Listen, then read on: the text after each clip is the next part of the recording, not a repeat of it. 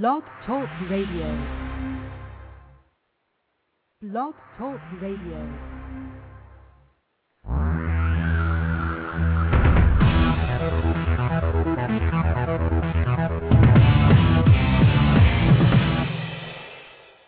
Live from Los Angeles, the Win Without Competing Show with Dr. Arlene Barrow, Career Coach 1 and author of Win Without Competing.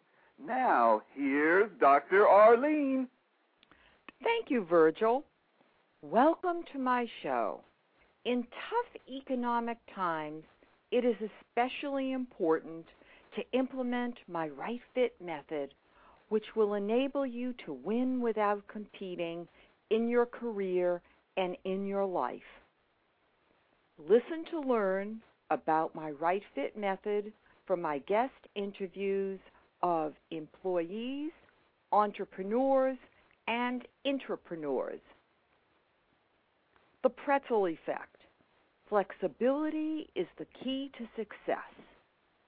My guest today is award-winning journalist Mark A. Davis, Director of Communications for the UCLA Alumni Association, former music columnist for The Advocate, and active community volunteer.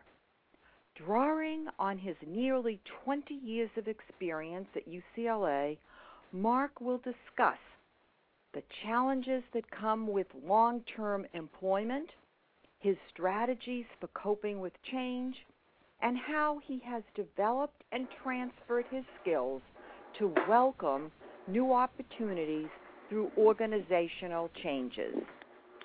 Welcome, Mark. Tell us, where did you grow up and what did you like to do as a child? Hi, Dr. Arlene. I just wanted to say thank you for having me today. It's my pleasure, Mark. I can't wait to discuss the Pretzel Effect, which I coined, and of course I love it. So do go on and tell us about your childhood. Okay. I grew up where the farms meet the suburbs outside of Cincinnati, Ohio. Little area called Peach Grove, Ohio. Where was that? Where is that Peach Grove, Ohio? Whereabouts would that be in relation to a major city? It's about 15 miles outside of Cincinnati toward the Indiana border. Okay. We were I think the last suburban street in the middle of cornfields. So it was picturesque. It was. There were, when I grew up, I always our houses, two houses we lived in, were always had a cow pasture in the back with lots of woods and creeks, and so I spent a lot of time off playing in the woods. A lot of imaginary games. There was always a storyline going through my head when I was off playing. Now, did that start because your parents read to you? How do you think that started, a storyline running through your head? My mother always did read to us, even when we were small. I remember her reading to us Huck Finn and Robin Hood, books that probably were even beyond us, beyond our maturity level, but she read to us regularly. And I think it instilled the idea of story into my head at a very early age. And my mother was very good at encouraging imagination. What did your parents do, Mark? My dad was a banker, worked in savings and loan and as a bank manager. And my mother was a stay-at-home mom, but she had an artsy, craftsy kind of streak. So she always had a business working out of the home. She worked several years. She ran an upholstery business out of the basement. So now, did she personally do the work, or she had people come in to do it? Because basically, she was an entrepreneur. Oh, so she did the work herself, and my brother and I were employed as the furniture movers. That's terrific. first job. It didn't pay well. It didn't pay well, but that's terrific. But I'm sure your mother appreciated your help. Oh, yeah. So now, as you were growing up, how did you seed your journalism career? What really transpired? You mentioned about story ideas going through your head. What else was going on? Did you start to write at an early age? Did you start to tell stories? How did it all evolve? We want to walk through your road with you. Okay. Well, as I said, I had an older brother, and my mother encouraged our creativity. My older brother was good at drawing and doodling, and I don't know if it was to pick something that he didn't do or what, but I remember from a very early, like first grade, I started making up stories. You're writing stories for school projects. It's something that really captured me. If there was a way, it was a way teachers could use to spur me to show interest in my work, is to kind of pose the assignments as storytelling. And I was always a very big reader. From the minute I'm the type of kid who would show up at baseball practice, and I'd sit in right field because, of course, that's where I always played, and I'd be cross-legged and reading a book, and the ball would drop next to me. Did you daydream a lot when you were in class, thinking about your story ideas? I didn't daydream so much, but I had an active mind. I had this ability that I could listen to what was going on in class and at the same time disrupt my neighbors. The smarter teachers that I had realized that if they could give me something to do with my hands, to keep my hands occupied, I wouldn't bother the children sitting next to me. Ah, so you were a mischievous child then. I probably had a streak of that, yes. Okay, all right. Going further, let's fast forward you to college. After you were graduated from college, where you majored in print journalism with concentrated studies in English and theater arts, what was your first job and how did you get it? Well, my first job actually was at the end of my college career. I got an internship with Cincinnati Magazine for one summer, and how did you arrange the internship? I went out and actively sought for internships. I was looking for something that I could do near where my parents lived, so I wouldn't have to worry about rent and that kind of thing. And I had it in my mind that I really liked magazine journalism because I liked feature writing because it gave you a little bit more leeway to tell a story. Do you remember how you pitched yourself to get that first internship? How I pitched myself? I think I pitched myself as diligent. I think I was upfront about, I don't have a lot of experience, but I have worked on the college paper. I have a real joy of writing, and I will write whatever assignment you give me. The woman who hired me had a reputation for being a particularly tough editor in Cincinnati. Her name was Lilia Brady. So when I got that job, I was working with one of the best in the city. So now you had the internship, and did that lead to a full-time position, or you subsequently went on to something else? Well, yes, I did the internship for the summer, and Lilia, who was a particularly stern judge, particularly of interns, liked my work. And so after I finished the internship, which was non-paying, she would bring me in to do paid assignments or to write some smaller stories for the magazine. And I did the cliche of waiting tables for almost a year. All right, so your serious full-time job first was a waiter. Am I correct, Mark? Correct. And Okay. and you know what? I loved waiting tables, and I think what I've learned is no matter what job I do, I pick up skills that can apply to other professions that transfer really well. And just how did you do that with the waiting? What did you pick up from doing the waiting? The ability to just talk to people, to speak to strangers. This was a really nice restaurant. It catered to a wealthy clientele, which was it wasn't a type of person I had a lot of exposure to in my life. I picked up knowledge about food and wine, and so later in my career, I've ended up writing about food and wine. So that was the beginning of that education. It sounds like you're a sponge soaking things up. I think that's an accurate description. Good. If it sparks my interest, I want to devour it. I want to find out more. So tell us how your mentor helped you get your first serious position. Okay.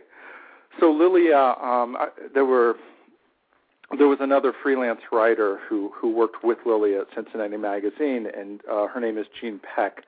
She was also the editor of the Alumni Magazine at the University of Cincinnati. And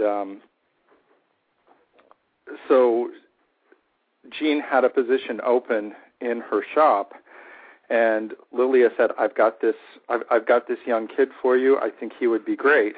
And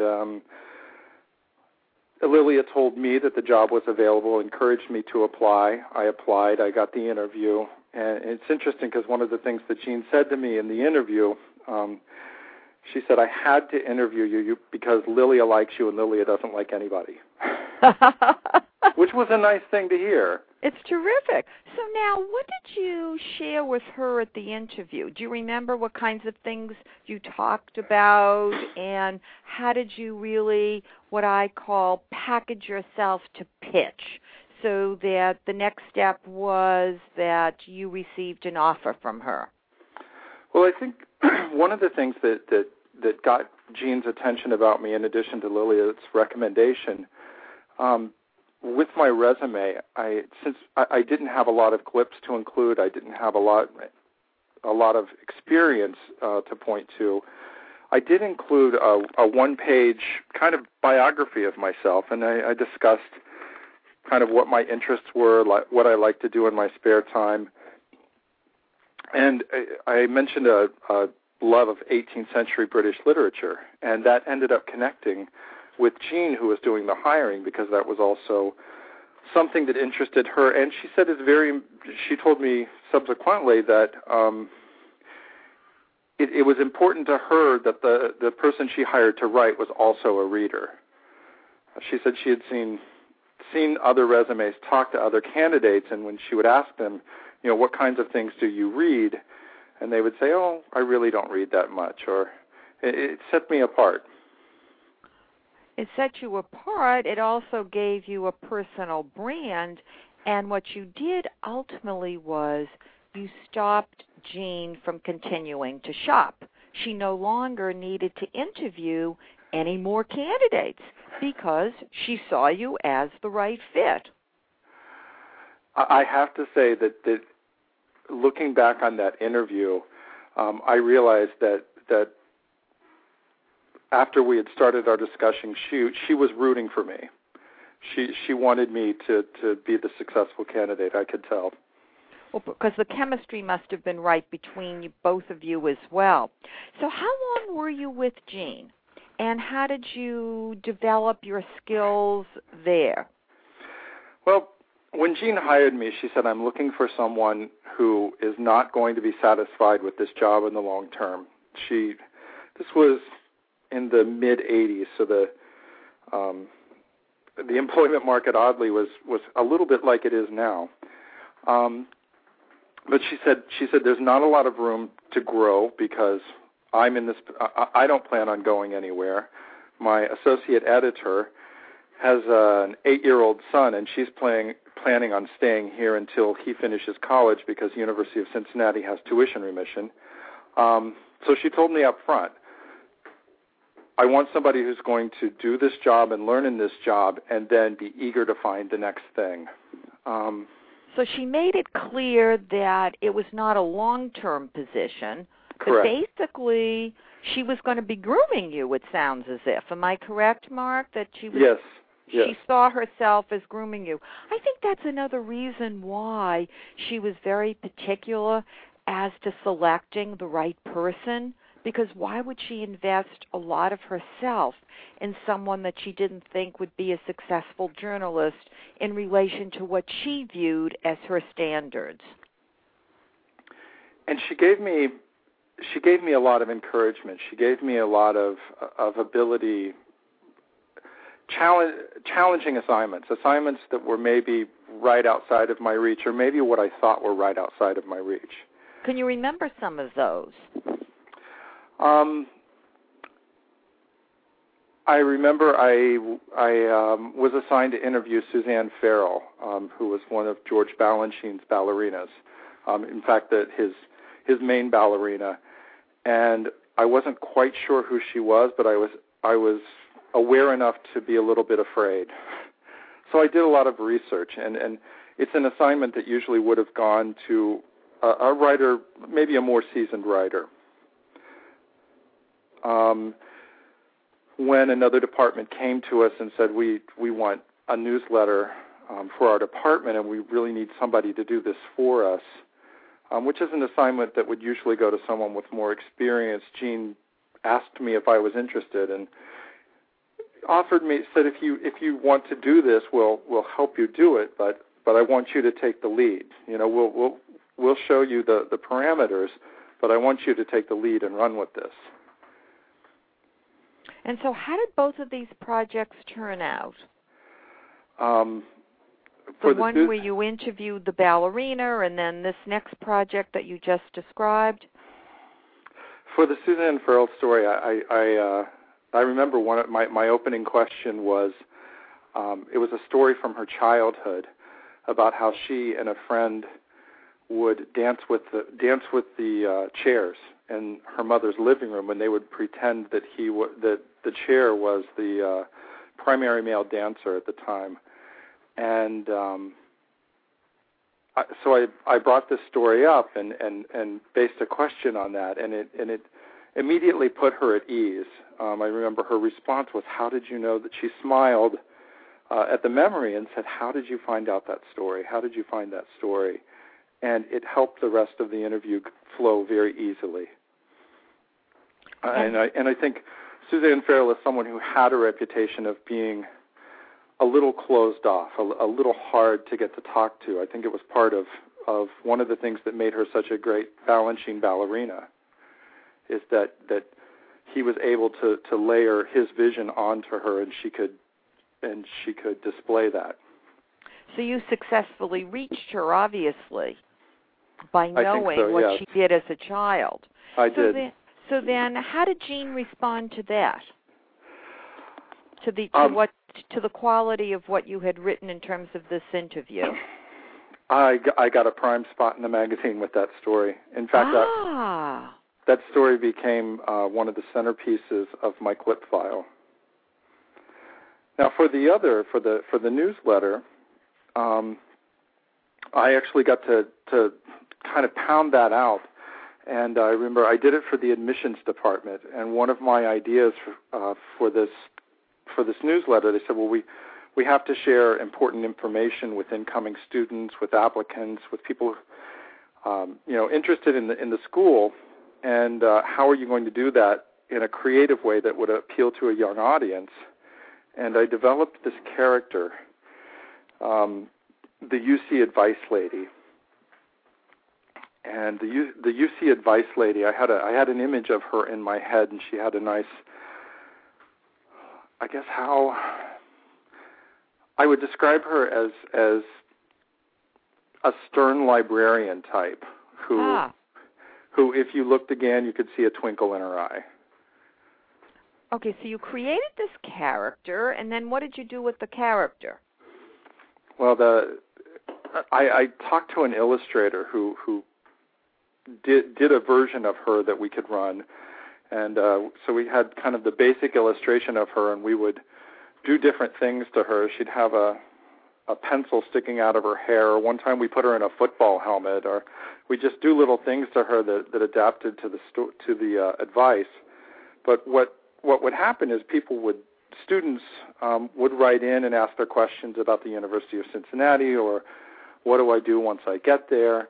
And she was helpful. She was helpful. She was stern. She always had a kind word to say, though. And I was excited because this is the first time that I had kind of created a character like this, and it was very personal to me. And it was also funny because it was so different from who I was. Nobody knew that you were that character then. No one knew. They thought it was the advice lady, right? Okay. All right. I know we're going to hear more about that later. Let's look at, what did Jean do after you had been there a year or 2 years? How long were you there where she decided it was time to push you out of the nest? Well, she had, as I said, she told me up front, I don't want someone who's going to be in this position long. Yeah, and it's at one point she, I guess maybe 2.5, 3 years into it, she started asking me questions. I remember whether I was satisfied in my situation. Was I kind of getting bored with the assignments? In fact, I think it's similar to something you mentioned in Win Without Competing, where you talk about probing. And in retrospect now, I know what she was doing. She was probing to see if this was still a right fit job for me. Because she was hoping that it would not be, because she knew it was time for you to move on, because it was an entry-level position, and obviously you were growing above and beyond it. So she encouraged me to start. She would encourage me to start looking, and started pointing me toward things. The Chronicle of Higher Education, for instance, the one ads there. I remember she pointed out to me, I don't know if you're aware, Mark, but we have this publication, that I had been using for other research. But she said, I want to pay attention to the classifieds in the back and just kind of dream about what kind of job you want to do next. So it wasn't telling me to get out, but it was inspiring me to see what a future me might be. And how long had you been there when she started probing away? I'm sorry? How long had you been working with her when she started to probe away? I'd say about 3 years. About 3.5 years, I think. And then what happened next? I took her advice. I started looking at different jobs. I remember specifically, I was thinking about, okay, what do I want to do next? Do I want to stay in Cincinnati? What kind of job do I want? And I remember specifically, I just started applying for any position as practice, to get my resume together, to remind myself how to write a good cover letter. I remember there was a job in Walla Walla, Washington. I remember there was a job in Sewanee, Tennessee. And I applied for them, but I knew that probably wasn't the place for me. I think I realized that I didn't want to stay in Cincinnati because the area where I grew up is an area where people's grandparents had lived in the same house that they lived in, and I wanted to see something else of the world. I wanted to see what other places were like. So I found this one ad at UCLA, and I had photocopied it, and the photocopy sat on my desk, and it sat on my desk. And one day Jean walked by, and she looked at it, and she said, "Are you going to apply for this job, or am I going to fire you?" I love this. Jean is really a delight.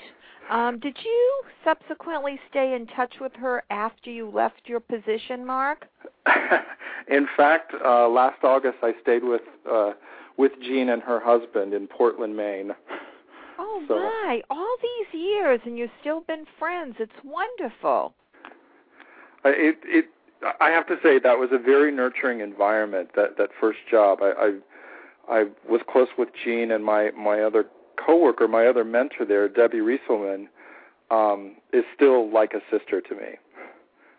She spends holidays at my parents' house in Cincinnati, whether I'm there or not. So now trace the path. How did you actually get to UCLA? You applied. What happened next? What happened next is I came up with a mountain of excuses of why I couldn't do it and why I was not going to succeed in this application process.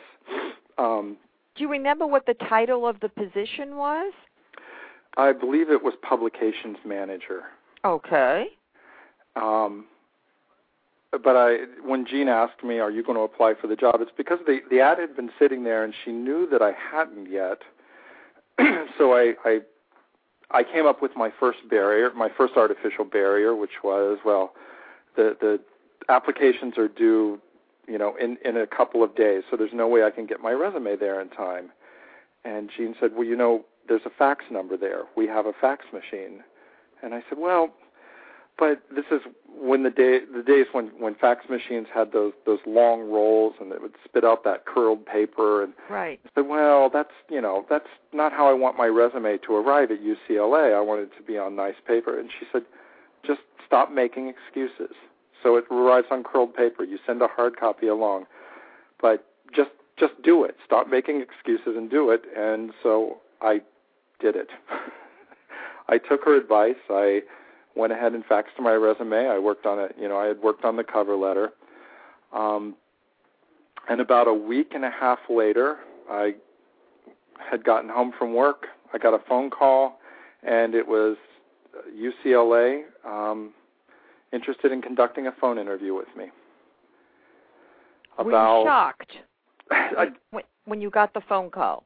Oh, yes. It wasn't expected, and I don't know. I was doing housework or something, I remember, because I kind of had to drop everything and sit down and say, okay, if I'm going to talk now, I need to do those right things. I need to kind of sit where I can see a mirror and make sure that I have a good expression on my face while I'm talking and get my resume in front of me so I can refer to it. In fact, one of the clips, one of my showpiece clip was the story, the interview with Suzanne Farrell. And there was another story that I wrote. It was about how pharmacists in the future, in the 90s, would start taking over some of the duties from doctors. And I started out with an imaginary, kind of an imaginary what if. And the story went: you go to your doctor examines you, but she suggests that you talk to your pharmacist about what comes next. And I guess the fact that in 1990 I had made this imaginary doctor a woman also impressed UCLA, that I hadn't automatically defaulted that the doctor would be a man. Terrific. So now, what transpired during the phone interview? What did you discuss? What were they really trying to figure out? Did they know exactly the specs of the right fit person, or were they just sort of fishing? Were they going to then interview lots of people? What sense did you get? Well, I remember we had some discussion of my skills. Doug Reese was the hiring manager then. He had mentioned a story. He said that we want somebody who is thinking a little different and who is aware of those kinds of issues. So he specifically mentioned the story with the pharmacist, and that impressed him. But the conversation veered off, and again, it's funny. He asked me what I was reading at the time, and so I talked about. I believe I was reading David Levitt's Lost Language of Cranes at the time, and it turned into a conversation of what I was reading and the type of literature that interested me. And, I was lucky again that this was, the hiring manager knew the book that I was talking about and, respected the book that I was talking about and the kinds of literature that I was reading. So about 2 weeks later, I was flying out to Los Angeles to interview on the UCLA campus. had an interview there with, I think it was 5 people. And I was very nervous. They put me in this, we were interviewing there were couches. We were in a kind of a lounge where we were interviewing, and I either had to sit back in the couch, which I sank down in, or I had to kind of perch on the edge. I remember sitting down in that chair and trying to find the best way to present myself in that challenging really situation. Important. Yeah, no, I'm glad that you're aware about how you presented yourself in the manner in which you were sitting was very important, because it is very important. So it's amazing how you were aware of so many things at a young age. I subsequently found out that the hiring manager would kind of purposely do some things like that in interviews. There was another interview where he had kind of redirected lights so that all the lights in the room were subtly, but they were all hitting the candidate, because he wanted to see what kind of how people would react. In fact, the night before my interview, Doug said, "Meet me at the Alumni Association building. We'll go out for dinner." And he took me to a Chinese restaurant in the Village and said, "Why don't you order for both of us?" And I remember being taken off guard and thought, well, that's odd. I don't know anything about this person. So I had to think quickly and say, okay, we'll order, one chicken dish, one vegetarian dish, because I'm in California and that may be an issue, and one spicy dish and one mild dish. I remember this thought process. Okay, how am I going to do this? So there's a high likelihood that no matter what he wants, there's probably something there he can or will eat. And Doug told me later, he said, yeah, I wanted to see what your reaction would be. I wanted to see how you would react in a situation like that.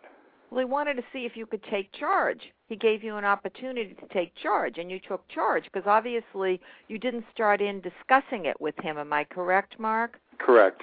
Yeah, so you just took charge. He wanted, because he was fast-forwarding to if, in fact, he would hire you and he gave you an assignment, would he need to discuss the assignment to death, or could you take the ball and run with it? So that was a test. And obviously, you scored an A+ here. I think it's terrific. It's a very interesting test. After, I guess about 2 weeks after I flew to Los Angeles, I got the call. And it was funny because I was talking to Gene back in Cincinnati, and I was to the point where I had been on pins and needles. And I said, obviously they don't want me. It's taken so long. Obviously they don't want me. I'm just going to call and I'm going to tell them, never mind, take my name out of it. And it was about me feeling unwanted, I guess. About me being a little insecure about what was happening. And well, that's a common feeling at all ages, Mark.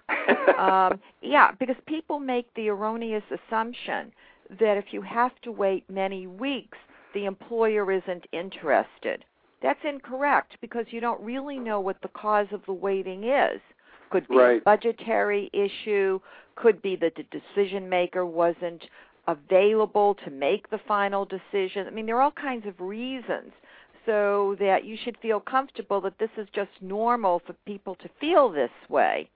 So then what happened next? Well, what did Jean say? She probably told you it was nonsense. She said exactly. She said, it's nonsense. Right. Stop being a baby. Just be patient. Because she probably gave a reference to them. Exactly. What I found out later is that she had already spoken with Doug, and Doug had already said, I'm going to offer him the job. I just need to get final confirmation from my supervisor before I can actually make the offer. So I'm correct, and I didn't even know that was the story. Exactly. Yeah, no, it's a common situation. So it's a really dangerous. What I found is it's really dangerous when you start trying to assign motive to someone when you're 3,000 miles away and don't know them. So you must have been never a good plan. Yeah, well, you must have been absolutely thrilled.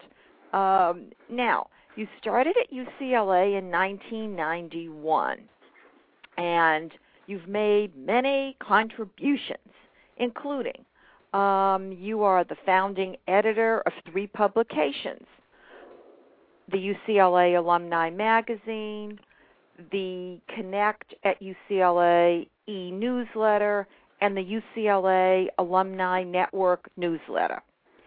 Share with us your UCLA career story, the challenges you faced, and how you handled them. The listeners can't wait to hear about the Pretzel Effect. Well, the interesting thing is I was hired to be a half-time writer, a half-time graphic designer. That was the description. Desktop publishing was the newest thing, and I knew enough from school to do basic kind of newspaper layout. I knew those principles, and I had taught myself at University of Cincinnati to use the desktop publishing software, and that is what made me an attractive one of the things that really made me an attractive candidate at UCLA. So my job for the first, I think 3 years was to write and edit a publication, a tabloid publication. And after a couple of years into this, I really realized that my limitations as a graphic designer, and I remember going to my boss, and we were kind of going back and forth. How do we fix this? The newsletter it just looks a little dated. And I had to have the courage to say, I know how to use the software, but that doesn't make me a designer. And I think that we could probably do a better job with this if we hired somebody who had the skill, or if we had some freelance money. So I had to admit that that's a weakness of mine, and somebody else can do it better. Well, I think it's good that you recognize that. After all, they didn't hire you as a graphic designer. It sounds like they thought, I guess, that you were able to do what they would give you, apparently. And it was the first time that my job morphed, and I think that's the key to why I've been at the UCLA Alumni Association for so long, and why, like any job, it's had its ups and downs, and there have been some periods of that employment that have been very challenging for me. But every 3 to 4 years, my job changes, my title seems to change, the people I work with sometimes change. Luckily, my salary has also continued to change in a positive direction. Well, that's a good thing. So now, when a challenging situation occurs, what do you do to handle that? I know that we talked about community involvement, and how has that played a part in your life and helped you with the Pretzel Effect? I think probably the best example is we had some funding challenges at the association. A revenue stream that we had dried up. At the same time, there was some movement on campus. I had founded the magazine for the Alumni Association and done it for about 10 years. But there was, from the chancellor, he was kind of looking at what the university was sending out, and he saw that it would be better if we sent out one magazine as opposed to several magazines to our audience. That happened simultaneously with some revenue drying up. So I had spent 10 years developing a self-image based on I'm a magazine editor. That's what I do. That's who I am. Defining myself as that job. So you saw yourself as one and the same. You right. were the magazine editor, and that was your identity. Right.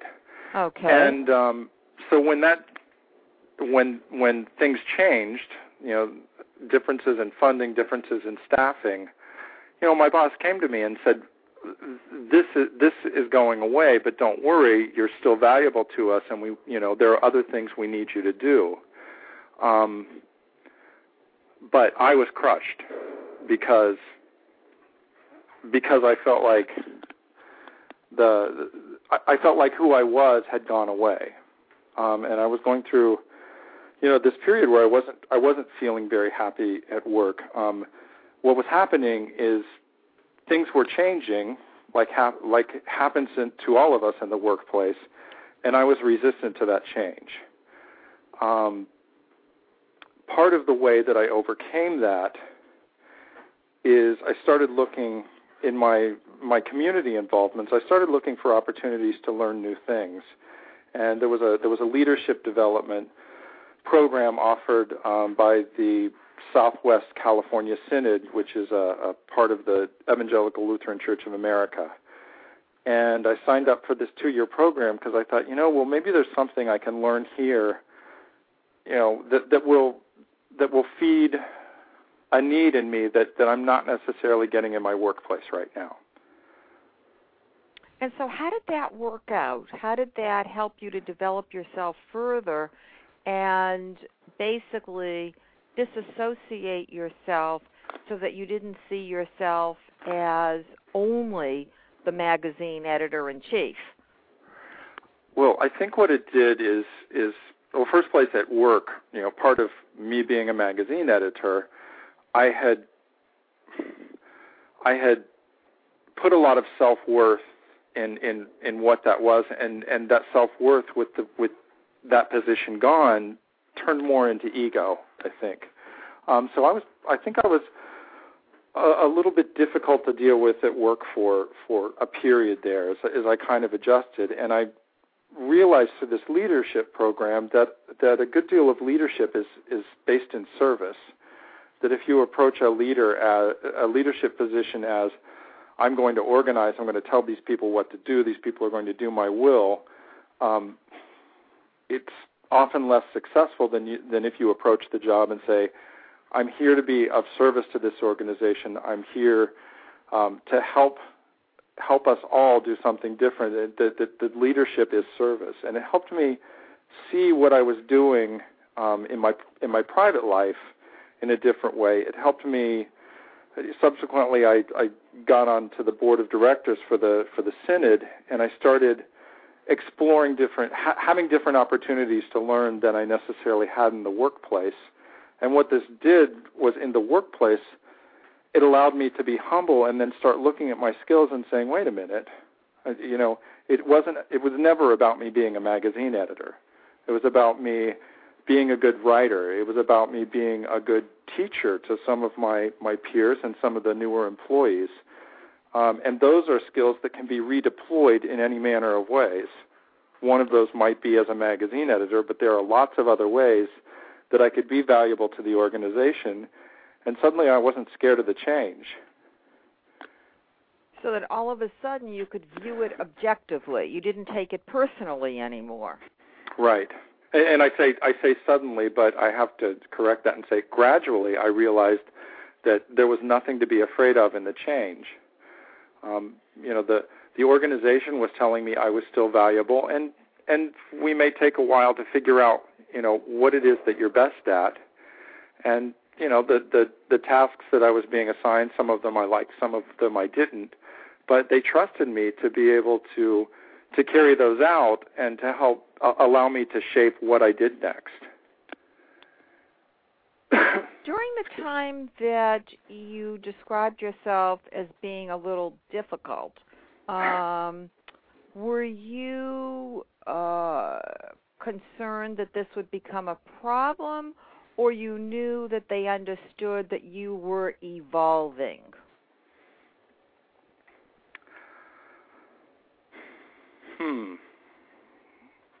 I think I would have to say there was a little bit of both. Okay. There was part of me that said, there was part of me that just wanted to flee the situation. There was part of me that wanted to fix the situation. There was part of me that wanted to go back and say, no, let's go back to the way we did things 2 years ago, because I'm comfortable with that. I understand that. I think I was lucky that I was working with some supervisors who kind of allowed me, supervisors and peers, I have to say, who were patient with me until I did get back on my feet and realize that, you know, this change wasn't threatening. You know, nobody was telling me I didn't have a job anymore. And I have to say that the organization, because of what I was able to contribute before, was good about helping me explore what came next. Well, that's why you're still there, I think, that they worked along with you. I think it's terrific. Mark? And it prepared me for what did come next, which was 2 years ago, the organization got a new executive director, and Ralph Amos, who has a great vision for what alumni relations is in this country and what alumni relations can do specifically at UCLA, and how we can carry that industry, that mission forward in ways that haven't really been done in this profession. And I'm lucky that I had that opportunity to get comfortable with change a few years ago, because there's a lot of change going on now, and I'm actually able to coach some of my coworkers through this change now. Well, now you're the change maven. You're the change guru. It's terrific. I think it's really good because you learned how to handle it yourself, and now you can teach others. Now, you're an award-winning journalist who sets high standards for yourself. Which of your awards will you always remember, and why? You alluded to the new role you played at Cincinnati, so I'm hoping you're going to talk about that. The award that I think means the most to me, I got from the International Association of Business Communicators, and it was a first place prize for best column in a publication, best columnist, and it was for the UC Advice Lady. And I think it means so much to me is because she really was a character that I created. She was a character that I created. She fulfilled the goal of what the institution was asking me to do, and she fulfilled it in a way that was very different from anything that they had expected. And it was just amusing to actually accept the award, because we were in a gorgeous old theater in downtown Cincinnati where they presented the awards, and they you know, just like the Oscars, they did the whole thing. Here are the nominees, you know, and the winner is UC Advice Lady, and they had a picture. They had a big projector, so you could actually see the illustration of the UC Advice Lady, and so they announced that it's the UC Advice Lady, and up pops this 26-year-old kid, this 26-year-old man. Fabulous. Fabulous. So their mouths the whole audience just roared as I got up to accept that award. Oh, I think you must have been the hit of the evening. I think it's fabulous. Did they actually give you a plaque, or what did they give you? Yes, I got a plaque. You got a plaque. Now, you have a broad range of talents, including music. How did you qualify to become the music columnist for the national news magazine, The Advocate, and what kind of music did you review? Well, I've always had an interest in music going back to school. For a brief time, when I was working at Cincinnati Magazine, in fact, and the University of Cincinnati, I was a singer in a bar band. It was a new wave kind of band, We did not very good music, but it was a great experience. And I was there a lot. I heard a lot of music by independent bands, unsigned bands, and it really just sparked an interest in me, but also an admiration and a respect for these kids who I'm sure, their parents all told them, don't do this, you got to have a day job, and they're out there doing the work. So I had always had a love of independent music, and Cincinnati has a long history of having an interesting independent music scene. When I came out to California, I had friends who were editors, and I had a friend who was the arts and entertainment editor at The Advocate. And one of the things they would do each year is they would, once or twice a year, they would do a column that focused on independent music. And I would read the column, and I would always think, I can do better. Or not even necessarily I can do better, but they can find more quality people to feature. And so I let him know, in a friendly way, and you pitched yourself again, Mark. He was coming up on that assignment after I think twice I had registered my feelings. Kind of said, look, there's better stuff. Let me help you. Let me help you the next time. And he said, you know what? You're not going to, after I've done that twice, the next time the assignment came up, he said, you're not going to complain this time because this time you're going to do the work. And he let me try out the assignment. I had a great time. And how did that work out? I had a great time. I explored what had come into the office, but I also went out and started looking for music that fit with the editorial mission of the magazine, music that had quality packaging, that you could tell the musician had spent some time thinking about the cover and actually recording in a studio so that the quality of the sound was good.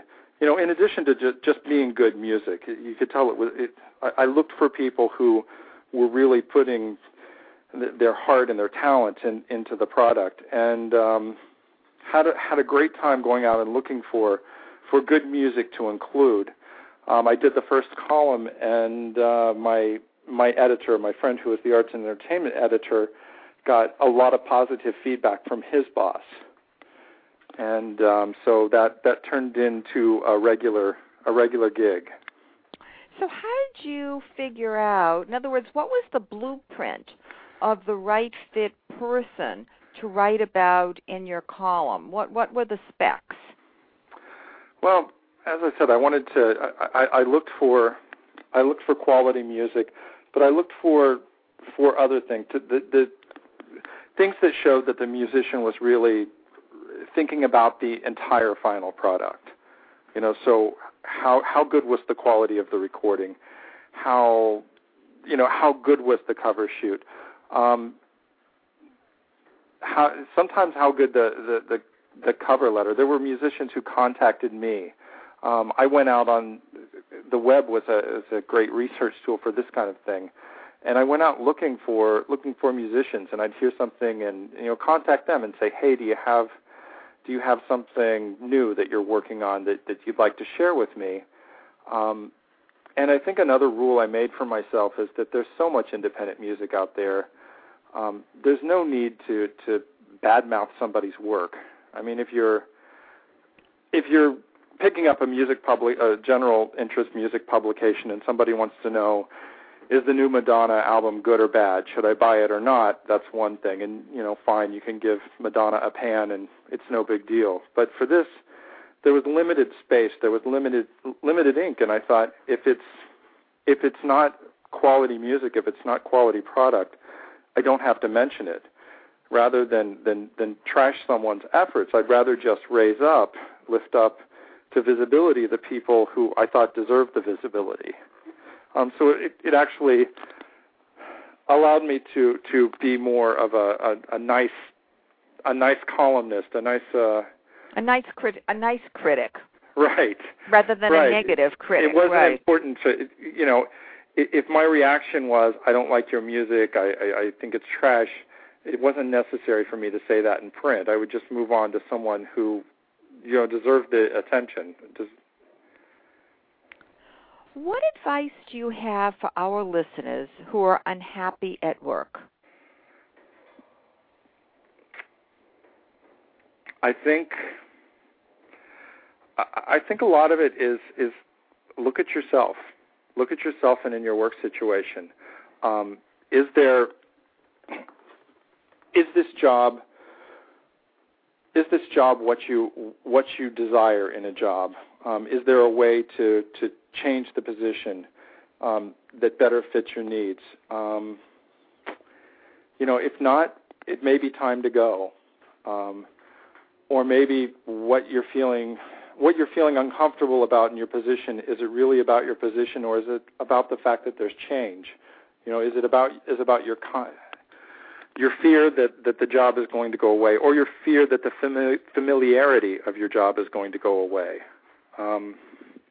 That you're uncomfortable with the change concept. Right. And if you find that it's really just about things are changing and I'm not sure how to do what comes next, just let go, because chances are nobody knows how to do what comes next. Chances are, possibly even your supervisor, who is the one who's instituting the change, isn't quite sure what's going to come next. He or she is striving for something and is not quite sure how you're going to get there. So look at how you can be part of that plan. Look at, that's the time of opportunity, because when we're not quite sure how to organizationally, how we're going to move the organization forward, it's a great time to say, okay, what is it that I want to do, and how does that contribute to this change? Well, I think it's beautifully said, because quite often people become fearful rather than seeing it as an opportunity, welcoming it, and working with it, rather than running away from it. And believe me, I've tried both, and I know which one has worked and which one hasn't. Well, but we know it's worked, right?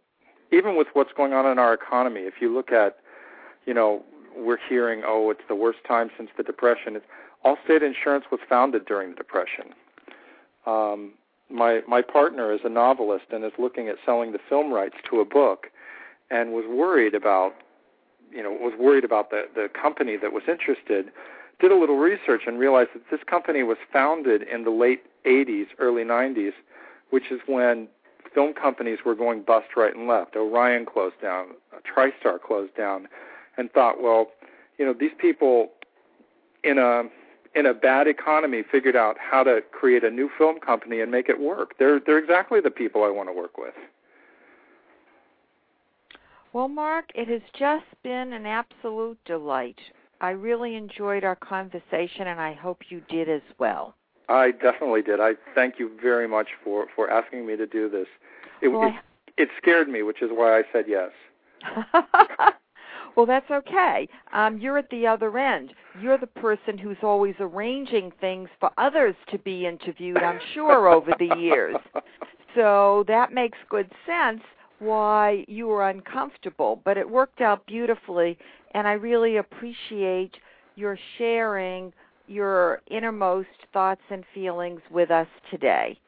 And I hope that you come back soon. Thank you. Thank you. Please join me again next Wednesday, April 1st at 5 p.m. Pacific Daylight Time. The Ann Edwards brand of celebrity biography. My guest will be Ann Edwards, Pulitzer Prize nominee for her biography, Early Reagan, and internationally best-selling biographer of Judy Garland, Vivian Leigh, Katharine Hepburn, and Margaret Mitchell, author of Gone with the Wind. A native of Los Angeles, she lived for several decades in Great Britain, where her biographies of Queen Mary, the present Queen's grandmother, Diana, Princess of Wales, Wallis, Duchess of Windsor, and royal sisters Elizabeth I and Princess Margaret are seminal books. Edwards will share memories of her early career as a child performer and her marriage to her third and present husband, Stephen Citron, pianist, composer, noted author of books on the musical theater, and co-author with Edwards on a memoir and a musical. The Wrong Fit, Fix It or Flee. Our discussion today has helped us, I believe, learn more about how we can work with a situation in which the fit may not be exactly right. About 3 or 4 years ago, I introduced my workshop, The Wrong Fit, Fix It or Flee, to the National Society of Hispanic MBAs. Little did I know that many of the attendees would have work-related health problems. If you are suffering in a wrong-fit job, please do contact me and let's arrange for you to attend the Wrong Fit, Fix It or Flee seminar on the west side of Los Angeles. You can reach me at 310-441-5305 to arrange a time to speak with me, or email me directly at drbarro, that's Dr. Barrow, at winwithoutcompeting.com. Moving your career forward. More than 12 million people are currently unemployed. Every minute, 15 people are losing their jobs. Those who blast their resumes from Burbank to Bombay could remain unemployed for many years because the competition mindset won't work in today's economic environment. Over and over, as the Barrow Global Search Inc. hear the same story. I emailed 100, and even 600 resumes hoping to get interviews. The result is either no response or perhaps a few interviews. The solution is simple. The job seeker must use my Right Fit method, which is a unique set of strategies to identify the right fit job, to convince the employer to interview you and hire you as the one right fit candidate at the salary that you want. The goal is to stop the employer from wanting to interview other people, and I refer to it as stop the employer from shopping. To learn more about my Right Fit method, visit winwithoutcompeting.com and read excerpts from Win, which was nominated for a Business Book Award. To purchase Win, click on the Buy page and select the Right Fit bookseller for you. Interested in finding out about my nationwide coaching services conducted by phone? Visit drbarro.com, that's drbarrow.com, or winwithoutcompeting.com. To arrange a time to speak with me directly, call 310-441-5305. Master the Right Fit method and hear your high Saturday or Sunday afternoon seminars on the west side of Los Angeles. To find out more, please email me or call me directly. Space is limited, currently selecting participants for May and June. I look forward to hearing from you. Until next time, remember this trigger tip. It's all up to you to change your career and your life. Goodbye for now. This is Dr. Arlene, author, Win Without Competing, Career Coach 1, and founder and CEO, Barrow Global Search, Inc.